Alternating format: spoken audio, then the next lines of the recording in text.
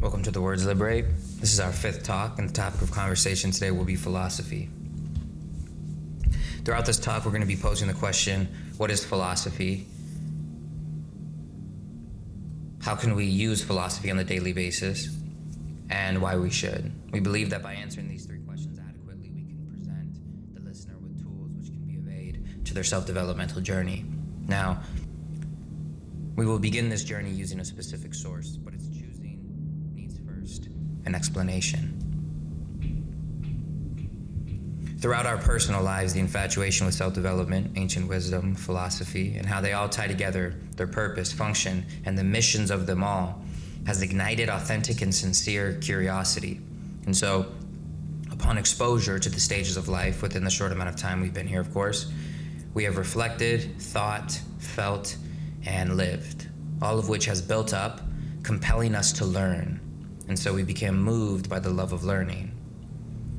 And because of this, we entered the academic sphere as a passionate, knowledge-seeking youth with only the motive to learn for the sake of learning. Here, we engaged in an academic, professionalized, and commercialized inquiry of philosophy. We were exposed, essentially, to an institution's representation of this subject. And in it, we read, studied, conversed, argued for and argued against topics in philosophy, history of philosophy, and many important questions philosophers have posed throughout the time. Upon completion of our degree, we left the Academy's institution feeling as if the full proper presentation of philosophy was not adequately presented. And so we continued our investigative studies as we lived life and came upon an individual much older than us, from a different time, although so close to ours. We found this individual to be superior to us in knowledge of philosophy, self-development, and ancient wisdom, and how they all tie together, their purpose, function, and their missions. They have read many more books, and especially in languages that are so old that they are no longer spoken, with the help of translators, of course, and has had more conversations and has given twice as much time to their thoughts, feelings, and studies. They have essentially dedicated a longer life to the noble pursuit of that which is good, beautiful, and true. And so upon exposure to their works, we have found that we are in agreement with some of their notions and explanations pertaining to the topic of self-development. And so we will begin here at the Words Liberate using Manly Palmer Hall's The Secret Teachings of All Ages. This will serve as the start to the journey of understanding self-development. We are using this source due specifically to its elucidation and digestible definition of philosophy, the good, and wisdom, all of which are main components of self-development. To understand self-development is to first understand philosophy, the good, and wisdom. It's important to note that Hall is simply an interpreter of ancient wisdom. His role has been to piece together the confusing timeline of human affairs while leaving his personal experience and views out. It just so happens in that journey he has found the ancients, by their sincere labors, have presented various solutions to those problems of human life, thus birthing the oldest study in existence, self-development. Since the beginning of time, our species has sought to overcome hardships. The problems yesterday are the problems today, and the problems today will be the problems tomorrow. But if we listen to the ancients, we can piece together the solution that is only available in broken fragments, each generation receiving only a piece of the whole, and then unfortunately misperceiving their piece to actually be the whole, not realizing each fragment makes up the one true whole. So instead of consummating the completion of the puzzle, each generation selfishly bonded to its fragment and went to war with one another over whose piece is most valuable. The achievements that the ancients have made shows we are then indebted to them for their contribution to self-development. Assuming Hall's work is accurate and authentic to the original's perspective, we will begin using Hall's magnum opus to illuminate a path out of the darkness, and from that, bring a little bit of law and order to our lives. Through Hall's synthesis of self-developmental knowledge across the globe and across the times, we can grasp an understanding of the timeless practice of self-development for the modern world. It's important to note that with Hall, we don't imply, insinuate in any way, any notions of idolatry. We praise no man. For we believe men are not to be praised. Instead, it's the works of those men and women that can be praised. For as we know, men are not judged by their words, but by their works. But in personal opinion, the only man maybe worthy of a praise would be an ancient one, Aristotle. In his Metaphysics, he begins the text with, all men desire to know. That's a universal premise for every single human endeavor. It's profound. Now, in regards to whether or not Aristotle deserves praise, we simply just reference the introduction to Manly Hall's Secret Teachings of All Ages when he quotes Thomas Taylor, who says the following about Aristotle. When we consider that he was not only well acquainted with every science, as his works abundantly reveal, but that he wrote on almost every subject which is comprehended in the circle of human knowledge, and this with matchless accuracy and skill, we know not which to admire most, his penetrations or the extent of his mind. We reference that to show no one deserves the attention idolatry demands. But if anyone was to deserve that title, the closest to it would most probably be the ancients. Like us, they were wrong about a lot, but it's in at least what they were right about that has lasted the test of time and became immortal. From the Secret Teachings of All Ages, we learn that which generates can be subject to corruption. But the Words Liberate subscribes to the notion that whatever is able to generate undisturbed without total corruption as the years go by is the only proof of immortality. Immortality occurs really where ideas and fruition of those ideas meet and thus last the test of time. In this case, the idea of self-development, of which the ancients worked with, deserves reverence, adoration, respect, and most importantly, perpetuation. That thing which is immortal that the ancients mastered in theory and practice is self-development. And so, we will begin this journey with the introduction of Manly Hall's The Secret Teachings of All Ages. The first sentence says, philosophy is the science of estimating values. From the Latin word scio, S-C-I-O, meaning to know, is where the English word science comes from. And so we can understand then that science is the method used to obtain knowledge about a given subject. That's a definition of science from first principles. It's basically the simplest, untarnished definition of science possible. So we can translate Hall's first sentence to mean philosophy is the method to use when seeking to understand the estimation of values. Okay, but it poses another question that's still kind of confusing. What do we mean by the estimation of values? We understand philosophy is the method to use when seeking to understand something, okay, but what's the estimation of values? We need clarification. Values comes from the Latin word valere, which translates to worth. Thus, using Hall's statement and some etymology, we then get philosophy is a method used to understand what is worthy and what is not. Or expressed more simply, philosophy is the method used to gain knowledge about what is valuable, right? Philosophy, Hall says, is the true index of priority in the realm of speculative thought. The mission is simply to establish the relation of manifested things to their invisible cause or nature. Okay, what does that mean though? The mission of philosophy is to establish the relation of manifested things to their invisible cause or nature. Philosophy is a process to give us the basic knowledge of the mysteries of life, the cause of life, the purpose of life, right? Philosophy is the only tool we can use to show the proper relation of physical phenomena with its actual or ultimate cause or nature. And so it will show us how, or if anything, happened before our life, during our life, and after. Philosophy is the thing we can use to understand the confusion in life. That's what Hall means when he says it's the true index. It's the true index of priority in the realm of speculative thought. Philosophy is that which can find what is the priority in the process just of thinking. And the goal is to establish the relationship of physical manifested things with their cause. And sometimes their cause can be invisible. It can be immaterial. It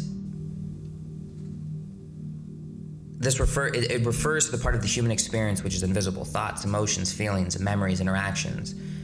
Philosophy is the method to use to make sense of it all. Philosophy can't answer everything, but it's the only one, if used right, can get a conclusion the furthest away from error. Hence, a close companion of ours saying so eloquently, philosophy is simply the making sense of things. So in continuing in the introduction of the book, The Secret Teachings of All Ages, we see Hall references Sir William Hamilton, who says, philosophy has been defined as the science of things divine and human, and of which the causes they contain. Okay, what is he saying here? From that, Hamilton is saying whatever divinity is, whatever humanity is, there is a difference between those two. And if we can use anything to understand what that relationship is, it's philosophy. Philosophy is thus the science which can rationally and in a understandable form can explain the causal factor to divinity and to the human experience. Hall then references Cicero, who says, philosophy is the science of effects by their causes. Here, philosophy can be seen as the science of understanding cause and effect, right? Which is present in everything known to man. Cause and effect. That seems to be a universal law that governs phenomena. Now note that Cicero exclaimed the following about philosophy. From the book, we see Cicero says, "O philosophy, life's guide, O searcher out of virtue and expeller of vices. What could we of every age of men have been without thee? Thou hast produced cities. Thou hast called men scattered about into the enjoyment of life." You see, what Cicero is saying here is that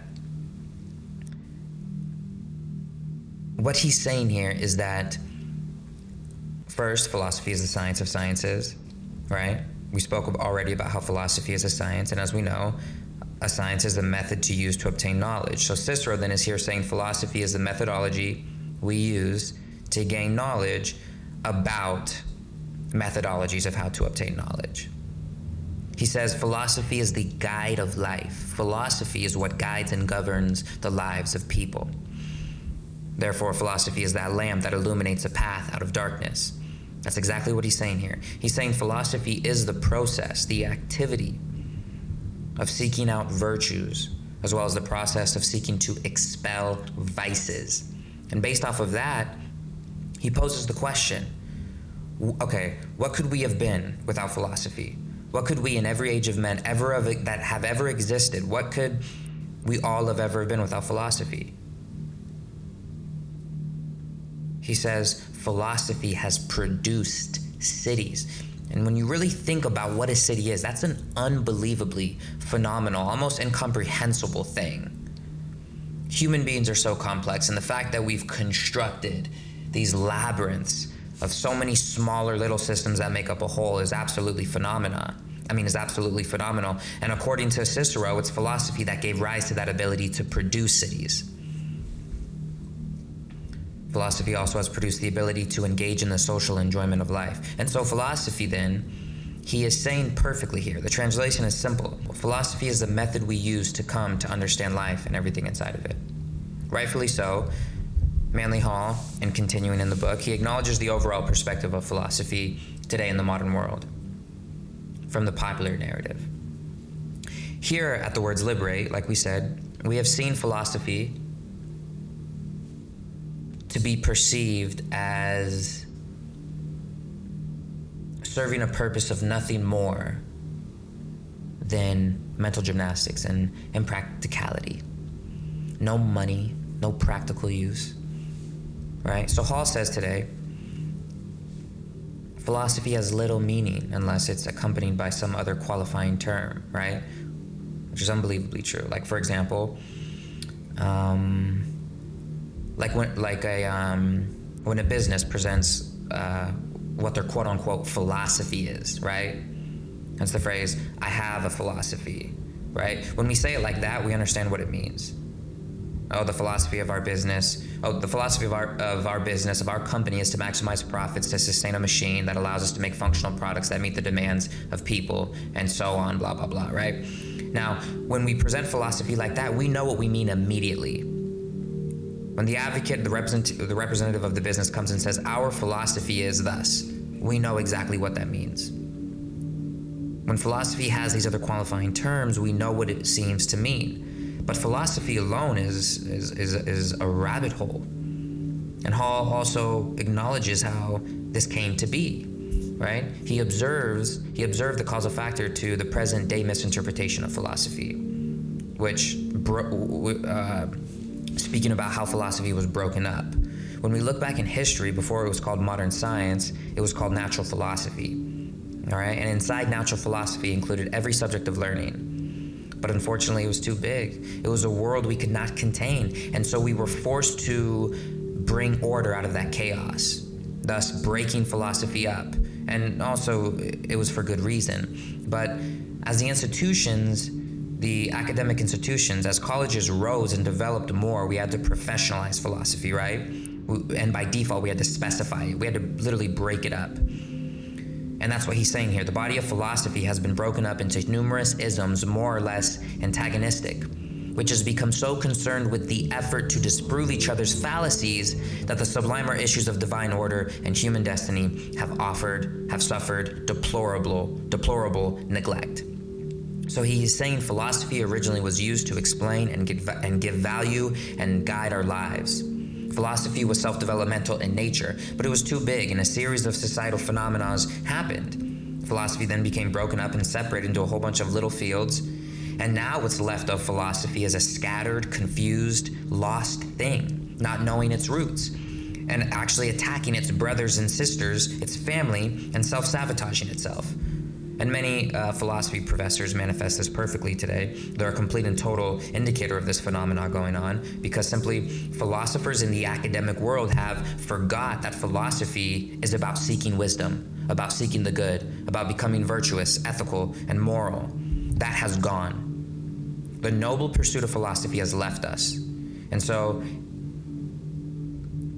the noble pursuit of philosophy has left us, and in the last place that it's alive in the academic world, the academy makes it seem like the only people who can engage in philosophy are the professors. The only way you can make money in philosophy is being a writer or being a professor. That's it.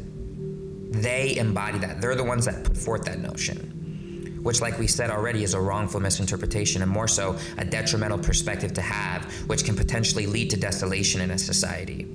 Hall brings up the main functionality of philosophy in this introduction by saying it serves as the stabilizing influence of human thought. What does that mean? Philosophy's main function is to serve as the stabilizing influence of human thought. He's saying here that the function and the purpose of philosophy is to serve that which can bring a little law and order out of chaos. That's what philosophy is supposed to do. It's supposed to make us understand things, to get down to its core and travel through its depths and piece all the little pieces together and make sense of it. No more confusion, no more darkness. It's illuminating inherently.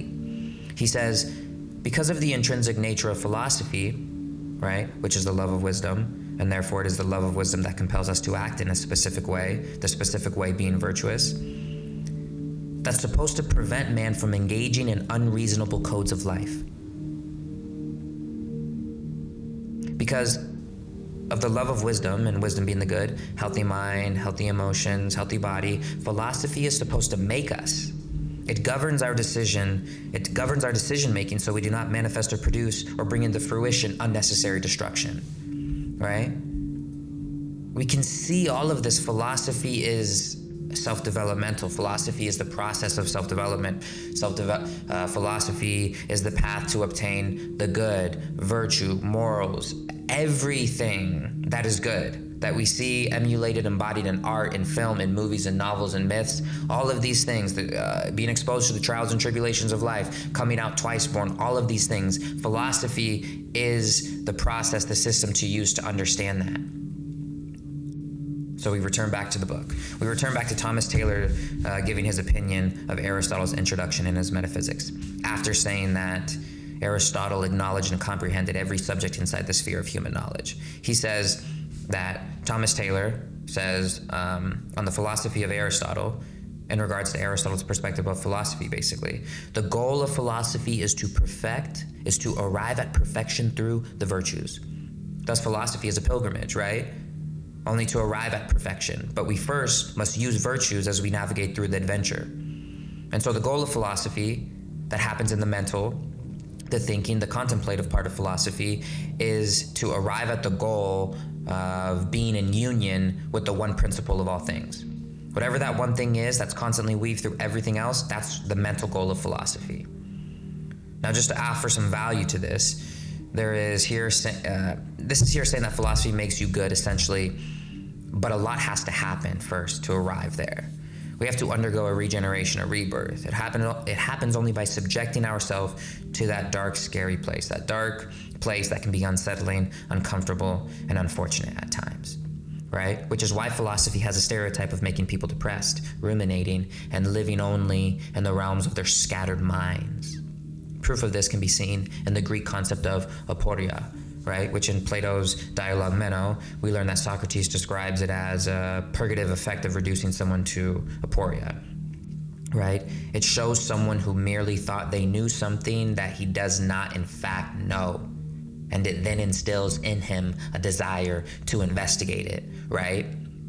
So aporia is the process of you being exposed to something that humbles you. Maybe it's you meeting that woman, that man, being a parent to a child, facing some phenomena in nature, whatever it may be. You're exposed to something that humbles you and shows you that you really don't know everything that you thought you did, right? And sometimes in life we think we know it all, and sooner or later we get humbled, and that can be scary. That humbling sensation after that, right? Surrendering to the reality of that can be difficult, but it instills a curiosity in you, which compels you to investigate it, and then that journey begins. For some, philosophy starts with depression and darkness and turns into something to a goal. Hence, the traditional goal of philosophy from a traditional Greek perspective is embodied in the concept ataraxia, which is known as the goal of a philosopher. It means robust tranquility, more so freedom from distress and worry.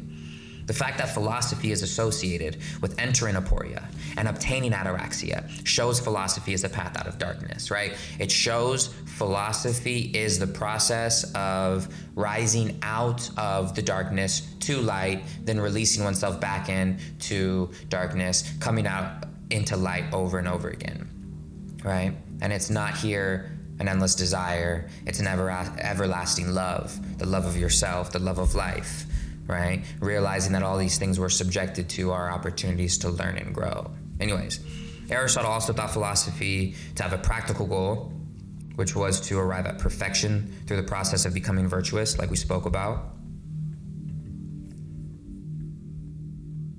For Aristotle, though, philosophy was twofold, practical and theoretical. The former was about, or was concerned with, ethics and politics, okay? Ethics being morality, right, wrong, good, and bad. Politics being the framework, the mapping out of a logical structure that a city, state, and country can live in, and therefore allow all of them to live in a harmonious coherence. The other side, theoretical, was concerned with logic and physics, right? Metaphysics, which is the second branch of traditional philosophy, which, as we know, was concerned with existence, that which is beyond the physical, essentially. Aristotle perceived metaphysics to be, again, a science concerning the substance, which has the principle of motion and rest inherent to itself. Right? He believed the soul was that by which man first lives, feels, and understands. Therefore, the soul is assigned three faculties: nutritive, sensitive, and intellective. But he further considered the soul to be twofold, right? Rational and irrational. And in some particulars, Aristotle defined wisdom to be the science of first causes. So wisdom is the study of first causes that come into existence. But he tabulated philosophy to be in four parts: physics, ethics, metaphysics, and dialectic, right? Dialectic is just dialogue, conversation. All we're extracting here from Aristotle's definition of philosophy is the single of all the information we've referenced of Aristotle on philosophy from the Secret Teachings of All Ages by Manly Hall, translated by Thomas Taylor, at least the Greek from Aristotle, of which Hall used and put into his Secret Teachings of All Ages. We can see all Aristotle is talking about is that philosophy is simply an ethical system. It's self-developmental in nature. The fact that he's saying philosophy is the process of arriving at perfection through virtue, that's philosophy, right? By default, that's self-development, because self-development is an ethical system, right, wrong, good, bad, all of those cliches, right? Now, in continuation of the introduction, we come into the question of truth, right? Because self-development, philosophy, these are both journeys. These are both quests, pilgrimages. We're going through a maze. This is an adventure we're undergoing, but we're trying to arrive at some place.